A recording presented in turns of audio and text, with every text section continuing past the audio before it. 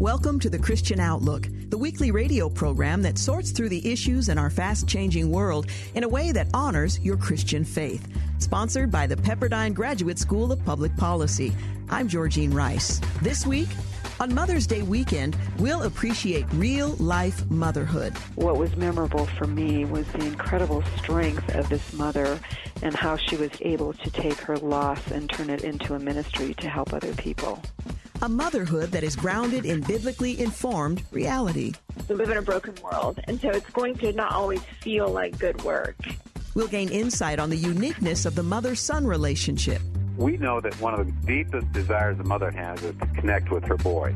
And Shannon Bream will bring lessons from the women of the Bible. These women deal with problems centuries ago that are very familiar to women today. We've got all this and more. I'm Georgene Rice, and I'm glad to be with you once again. I hope you have a blessed weekend. And for mothers, we offer a special blessing. I'm coming to you from Portland and my home station of KPDQ. You can hear my own program live each weekday afternoon on 93.9 FM here in Portland and online via our website at kpdq.com and also through the TuneIn radio app. Thanks for joining us. We're going to do something special today for mothers. The Mother's Day holiday this weekend is really an opportunity for us to express gratitude to all have invested in us, to those who are building up the next generation in a country and a culture that seems to be working so hard against anything resembling traditional motherhood. For many women, I know Mother's Day is just hard. Joannie DeBrito, of Focus on the Family, has created resources for those who struggle when Mother's Day hurts. Joannie joined Don Kroah on WAVA in the nation's capital. What are some of the types of loss that really may well make Mother's Day anything but a happy day for a lot of folks? Well, obviously, for some mothers, they may have lost children. They may have just recently gone through a divorce and be in a custody situation such that their children are not with them. They may have had a difficult relationship with their own mother and just feel some of the grief of a relationship that never was the way that they expected.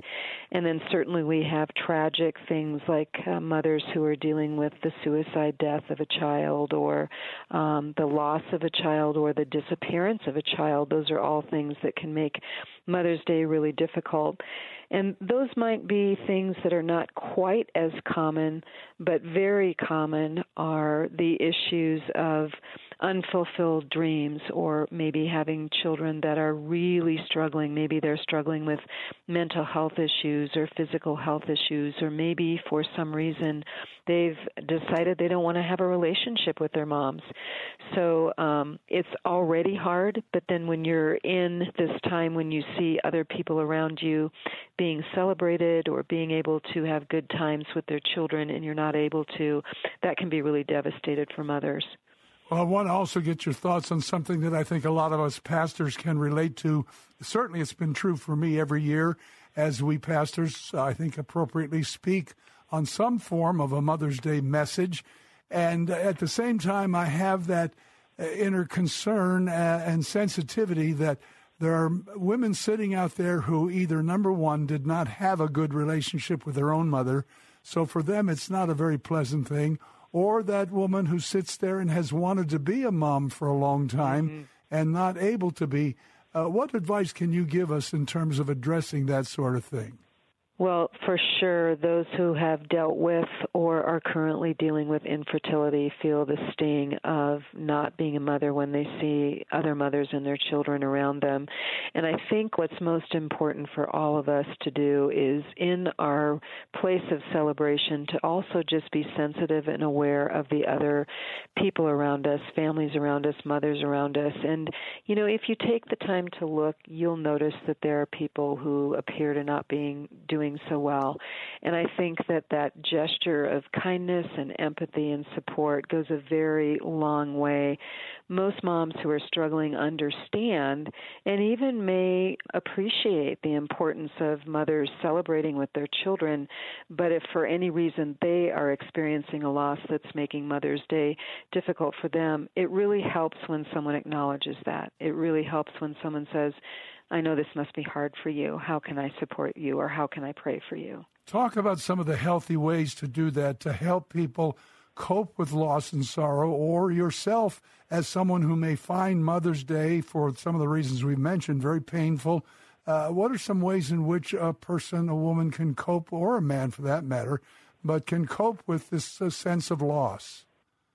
Well, it starts out by being really honest with yourself. If you are the person who is struggling, to be able to give yourself permission to grieve and to be sad and to express that loss to trusted people in your life. And if for some reason you don't have someone in your life that you can talk with, there are counselors available. I can talk in a little bit about some resources we have at Focus on the Family. But hopefully you'd have pastors or friends or other moms that know your story and are there to help and just to listen and lend a listening ear. And that really is what other people need to do for moms who are struggling for whatever reason, is be there to be able to hear the sadness, to be able to hear the grief, to be able to really validate and understand that grief for someone who is struggling, and not feel as if they have to have a magical answer, because it really doesn't exist. There's no perfect answer you can say when people are hurting.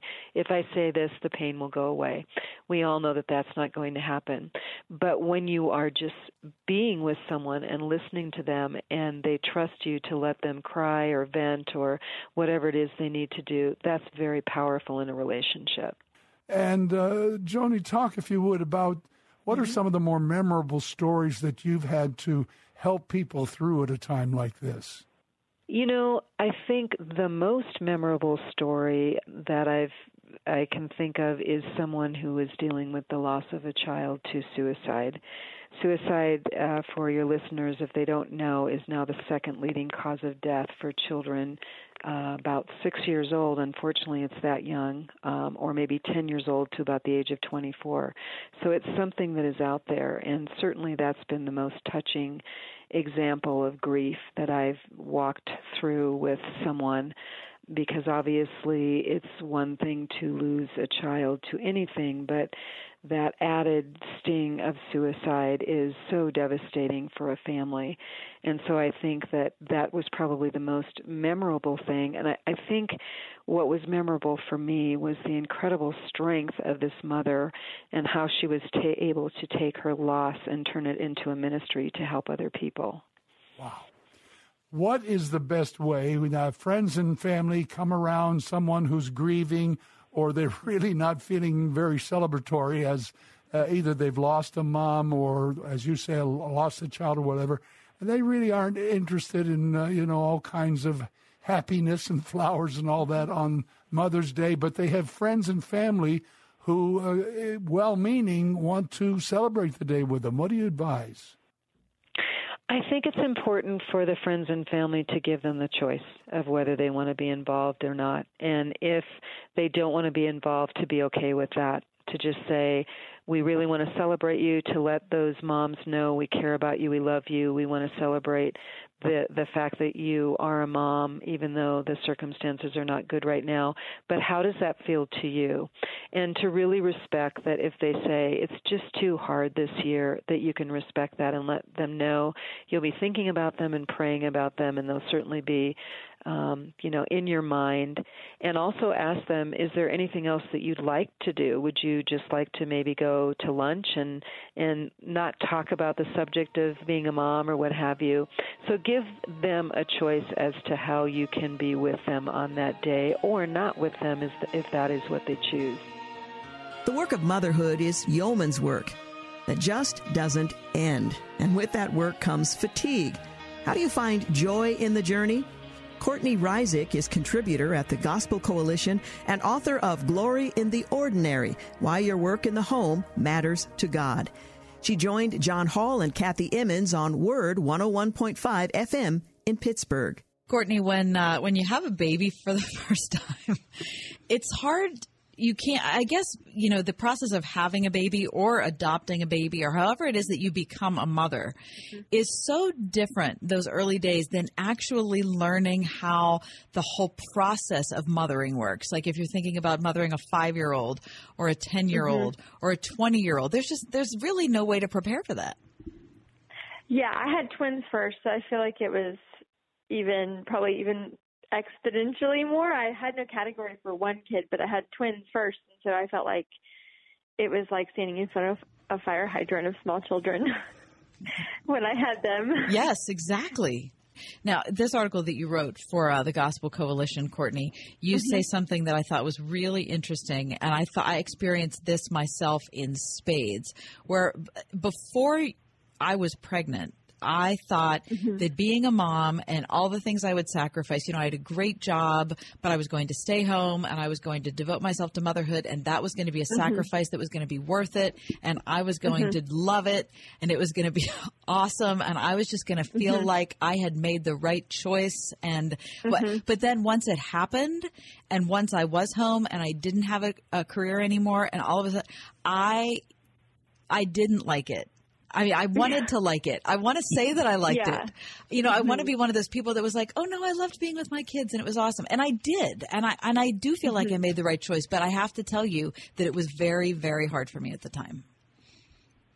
Yeah. And I think that's a big struggle for a lot of women. And I think in large part, it's because we've made it too much. And we've not talked about the reality of life in a broken world. So we've elevated certain vocations for men and women that are the best thing you could ever do. And then when you get them, that it's always supposed to feel fulfilling. And we just fail to recognize the fact that we don't live in Eden any longer, and we don't live in the new creation. We live in a broken, fallen world where living life with a bunch of sinful people is really hard, and that's who our children are. And it's not always going to feel fulfilling. Work is hard, and it's broken by sin, by living in a broken world. And I think that's what I try to touch on that in my book, Glory in the Ordinary, because I think that's what we're missing in helping women understand and men understand with work in general. Just because it doesn't feel good doesn't mean it's not good work. We live in a broken world, and so it's going to not always feel like good work.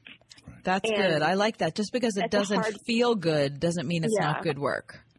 Yes, because we don't live in God is still, we're still called to work. We're as part of being an image bearer of God, but it's going to be hard. It's infested with thorns and thistles, as Genesis 3 says, and we see that all the time in our work. Coming up, we know that one of the deepest desires a mother has is to connect with her boy. the unique challenge and opportunities within the mother-son relationship. When the Christian Outlook returns in a moment.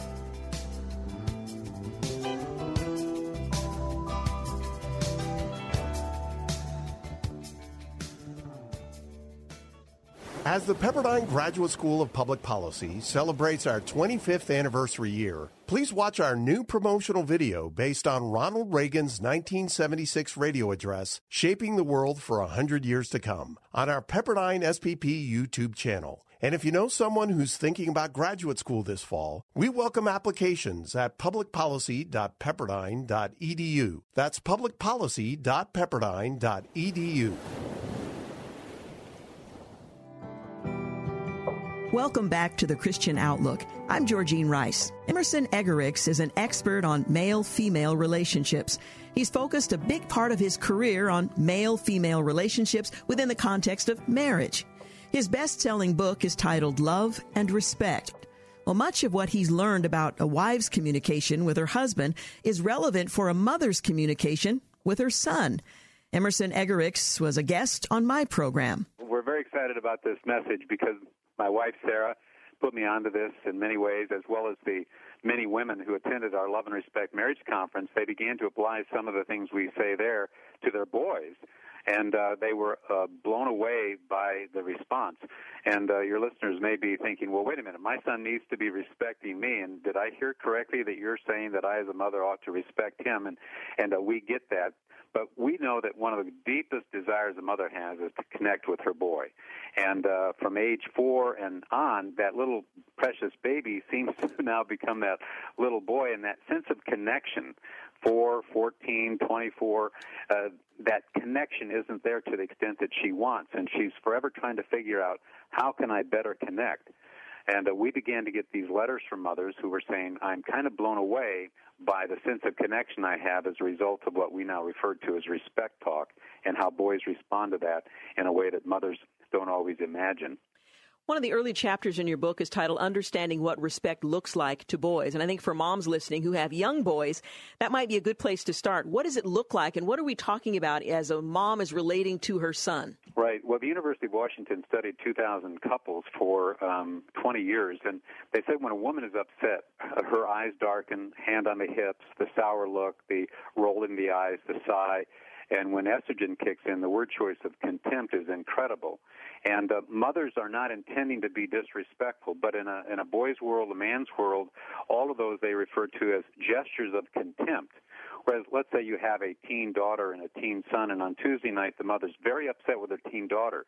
She will vent. She will come at her because she's burdened, she's concerned, she's hurt, and she'll come at that daughter.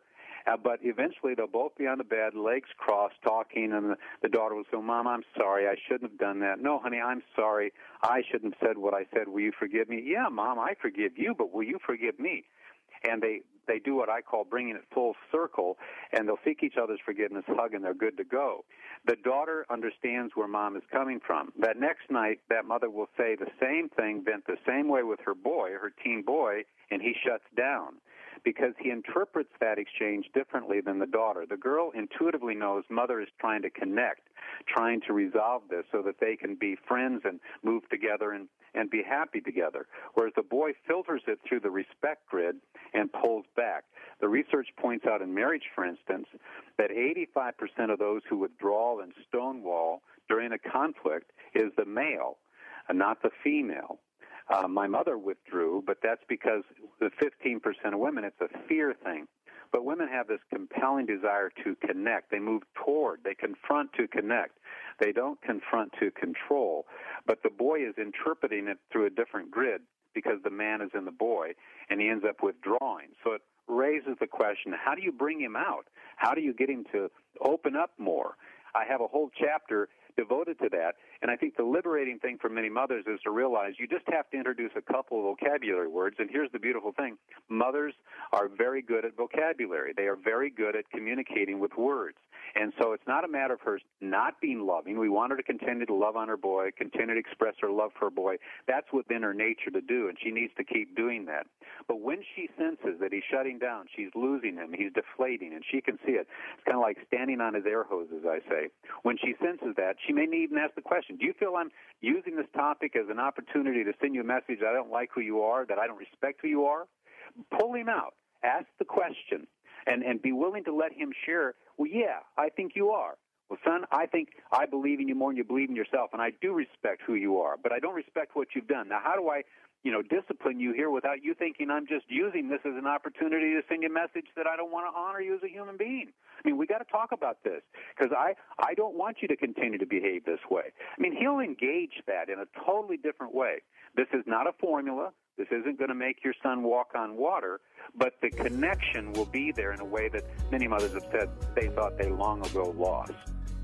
If you're a woman, whether you're a mother or not, whether you think motherhood is in your future or not, I do know one thing.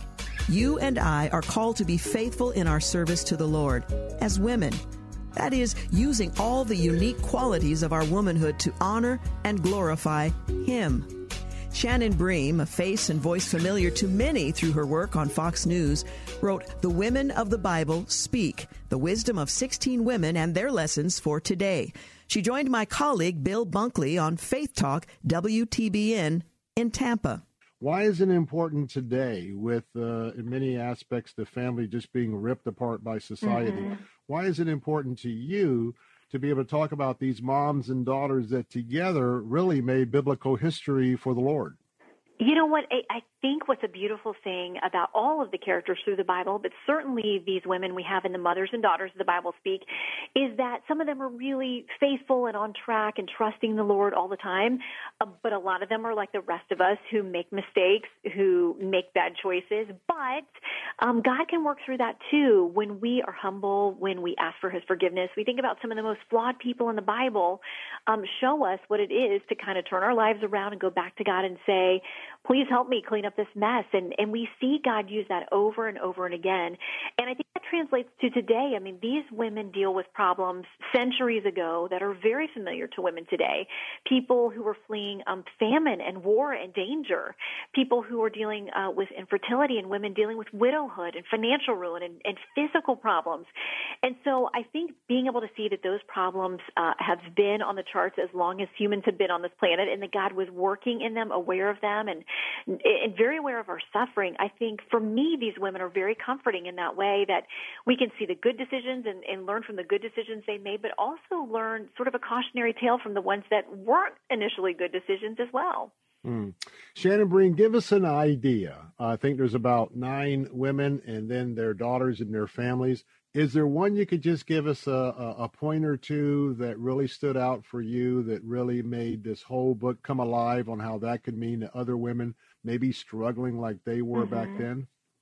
Yeah, you know what I love is that we look at relationships that were not only mother and daughter by blood, but also by marriage or spiritual mothers and daughters, because I think we're not all going to be moms, and not everybody who picks up this book will be a daughter, but we can all look for people around us that are either our spiritual mentors, and I've been so blessed to have those in my life, and now I find I'm often in the position of counseling newer Christians or younger women who are just looking for advice on relationships and spiritual growth and career and all those things.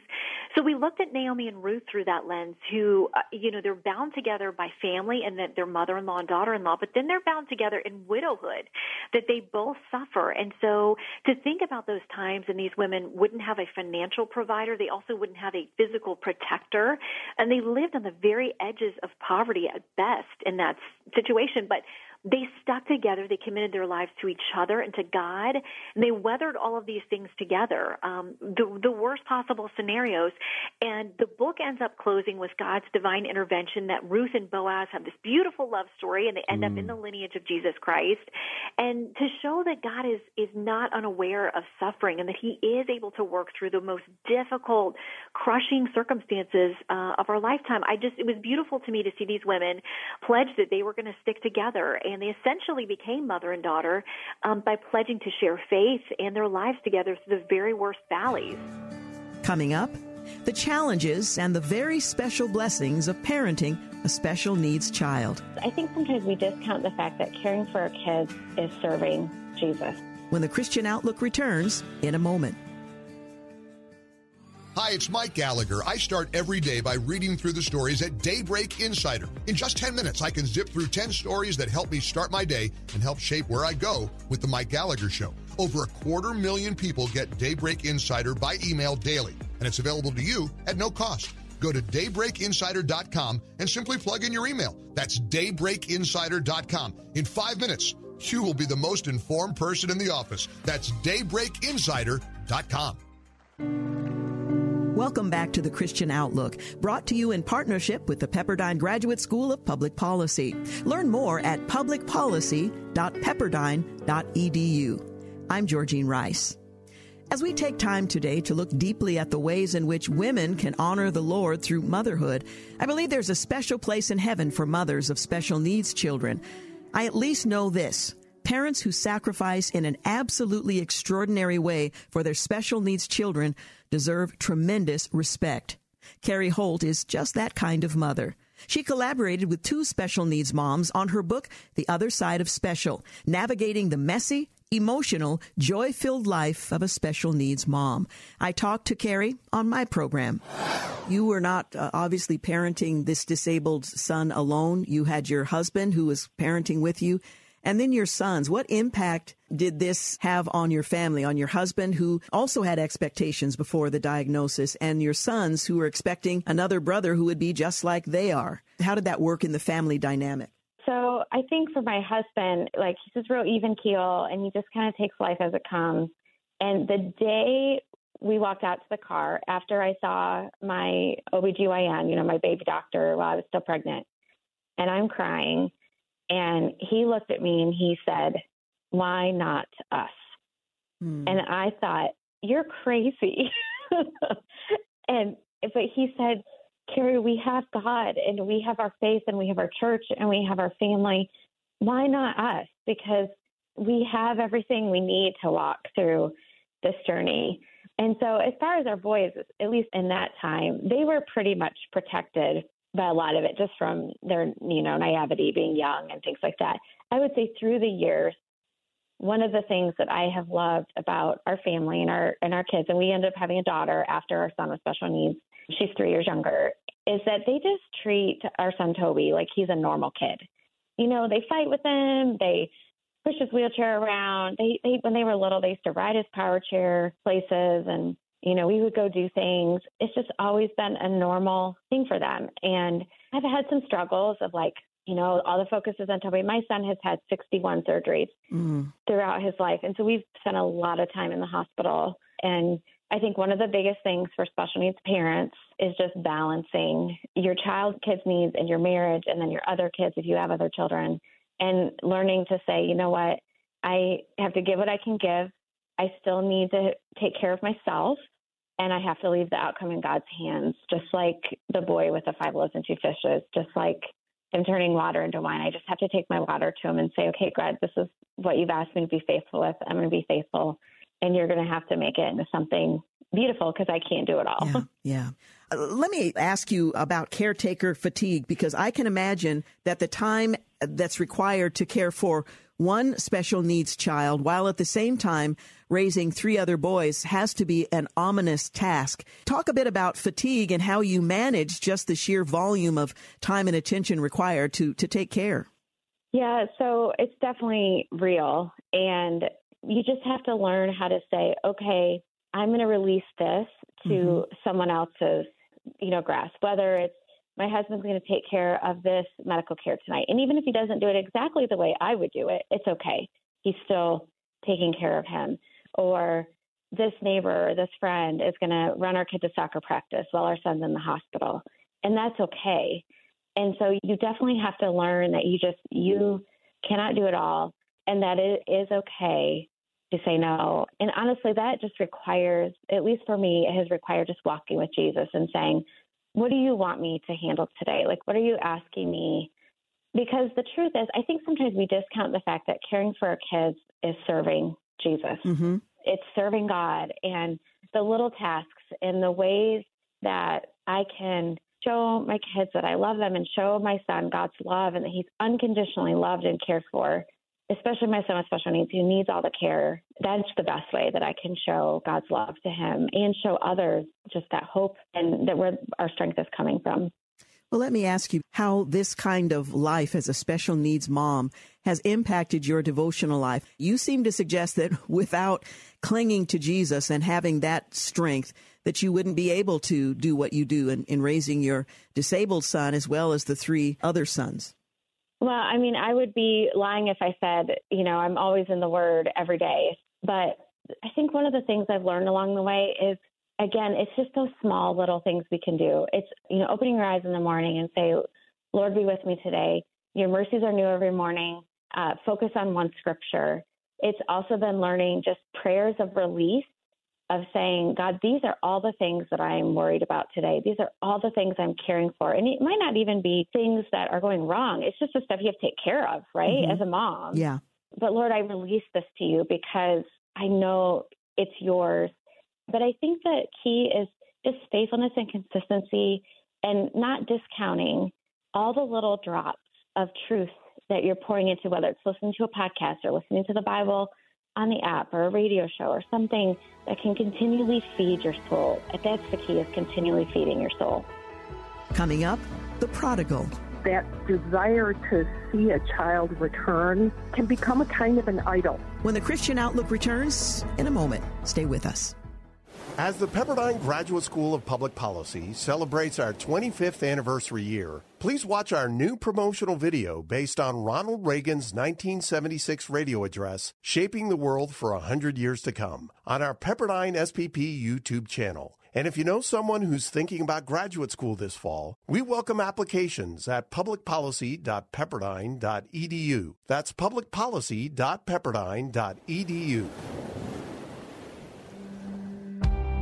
Welcome back to the Christian Outlook. I'm Georgene Rice. The tumultuous times we live in have a significant impact on the parent-child relationship. There are many this weekend who are walking through Mother's Day without a relationship with their child. There are a host of reasons for this estrangement, but all of them are painful. Michelle Van Loon tells her story of praying with the mother of a prodigal with John Hall and Kathy Emmons. Michelle, I think one of the things that's hard to accept, whether you have babies or you have kids that are, well on their way, is that they don't come with a guarantee. Yep, they don't. And in my own parenting journey, I have leaned hard on the lessons of a person that came into my life when my kids were young. And I am grateful because I've walked a long journey with a prodigal in my own family. And because of that, I get all the wrestling, I get the grief, I get the self-recrimination, I get the confusion, and I get but we followed the formula, the Christian formula. I tried so hard and we were so intentional. And again, we learn as parents, even if our kids, color in the lines and are basically, good kids that are following the Lord, we learn that we don't have as much control as we thought we did. You got that right. Okay, so Michelle, won't you tell the story of your friend Elizabeth, how you met and the journey that you took together? I was invited to a wedding. I was standing in line to use the ladies' bathroom, and Elizabeth was standing in front of me. It turns out she was the mother of the groom. And once we exchanged names, she followed it up with, "Do you know Jesus?" She was that direct. There was no wiggle room in that. And I said, "Yes, I do." What I didn't say was, "I'm struggling. I'm a young mom. I wish I knew him better. I don't know how to pray." I had all of that stuff swirling around in my soul. Well, she heard my answer, but I believe that the Holy Spirit also prompted her to go deeper with me. And we did. We jumped into the deep end of the spiritual pool and talked for an awful long time at that wedding. And that began a relationship. I didn't realize, I didn't have words to be able to say, this lady is mentoring me, but she was. And I learned quickly that one reason she was so committed to God and so intense, part of it was her wiring. She was just a naturally intense person. But part of it was she'd been down a long, hard road with a son who had been drug addicted and eventually had become homeless. And out of that sorrow, out of that suffering, she said, that's where I learned to pray. I'd grown up in a believing family. She'd always had a relationship with God, but not the kind of desperate banging on heaven's door relationship that I experienced with her as I prayed with her and talked with her and listened to her heart as she continued to kind of persevere for her son, a son she wasn't even sure for a long time if he was even still alive. Oh, Michelle. Oh. I've had friends like this as well. My kids are too young at this point to even have made a decision like that. But I know all of the self-doubt that just assails the parent, like I should have tried that. Maybe if I would have done this when they were 4, or maybe if I would have done this when they were in 7th grade. Absolutely. Absolutely. And when my own journey with a prodigal child started, when that child was in their late teens, I went through all that and then some, cycling through every question, every bit of self-recrimination. At one point, my husband said to me, I was parenting them as well, but for some reason, you're funneling a lot of that sorrow onto yourself. And it was a little bit of a jolt to remind me this can continue to confuse and divide our family because the grief is large and the grief was long and the grief is long in my life. But Elizabeth taught me that at some point there's going to have to be a place of surrender because that desire to see a child return, especially if they're in a place where they're doing themselves and the world some serious harm, can become a kind of an idol. And if I can thank God for one specific thing that I learned from her as she contended for her son over this decades journey, was that she had to come to terms with, would she still love God even if she was never to experience the return of her son? Would she still be willing to love and serve him even if there was no happy ending that she would ever be able to witness or live through? And now I still think it's amazing that she was willing to share part of her day with me. She didn't need to do that. It was a big day for her family. They were all gathered, but that place started, and it was really a reflection of her character and her passion for God. I spent one day with her, and I said, just show me what your days are like. Show me how you live. She was in her 70s at this point, and everywhere we went, it was conversation and prayer, and it was hard to say where one began and the other ended. It just flowed from her, and we prayed for her son. We prayed for my kids. We prayed for our extended families and the city of San Francisco and the people we saw in the street. But really, the truth was that she it was all part of the same conversation. There wasn't kind of a stop, drop, and roll like we often kind of come to prayer and say, okay, and now everyone pray, and then we put on our solemn voice. And she'd long eclipsed that kind of formality in her relationship, partly because she'd been through, all of the drama of interventions and, being stolen from and being threatened and all of the rest that kind of went along with her son's long, long journey. Coming up, if you are standing and waiting for a prodigal to come home, you aren't waiting alone. A few more minutes with Michelle Van Loon when the Christian Outlook returns in a moment. It is critical we keep AM radio in all cars and all trucks. Hey, Sean Hannity here. More than 80 million Americans depend on AM radio. It is the backbone of the emergency alert system, and that keeps us safe in dangerous times, because when cell and internet services are down, AM radio might be your only lifeline. Now text AM to the number 52886. Tell Congress that we need AM radio in our cars. Text AM to 52886 today. Welcome back to the Christian Outlook. I'm Georgene Rice. The pain of parenting a prodigal can push mothers and fathers to seek peace and rest when things are really not okay. And yet, Christ is enough. Let's return for a few more minutes of Michelle Van Loon with John Hall and Kathy Emmons. So, Michelle, this relationship was pre-internet.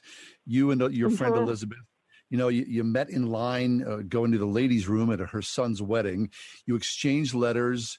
You poured out your heart. She poured out her heart. Eventually, you go to meet her in her hometown of San Francisco. So then what happened? Michelle, sorry, what happened then?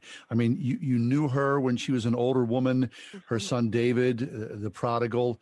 Was there a moment? Did he come back? Did she, I'm assuming she's not here anymore, did she die a happy woman? Yeah, she died a happy woman because she loved God, and she had surrendered her expectations and her hopes and her failures. Her son, her kids had a difficult growing up. They lost not one but two fathers. Both died prematurely. And, that's a lot of trauma. And it was a lot of loss for her to process as well. The last time that I spoke with her, she was kind of on the verge of going into assisted living, extended care. Her body was failing. And she said that she saw that her son had kind of stayed with his program He was repentant, and expressing a desire to try to put his life back together with God. I don't know how that turned out. I know that roller coaster from my own experience of, those words get said sometimes and they don't always materialize. Sure, but I hope for the best for him and to this day. But for all of us, for anyone who's listening who has a prodigal, and there are a lot of us that do right now. It's kind of shocking whenever I speak.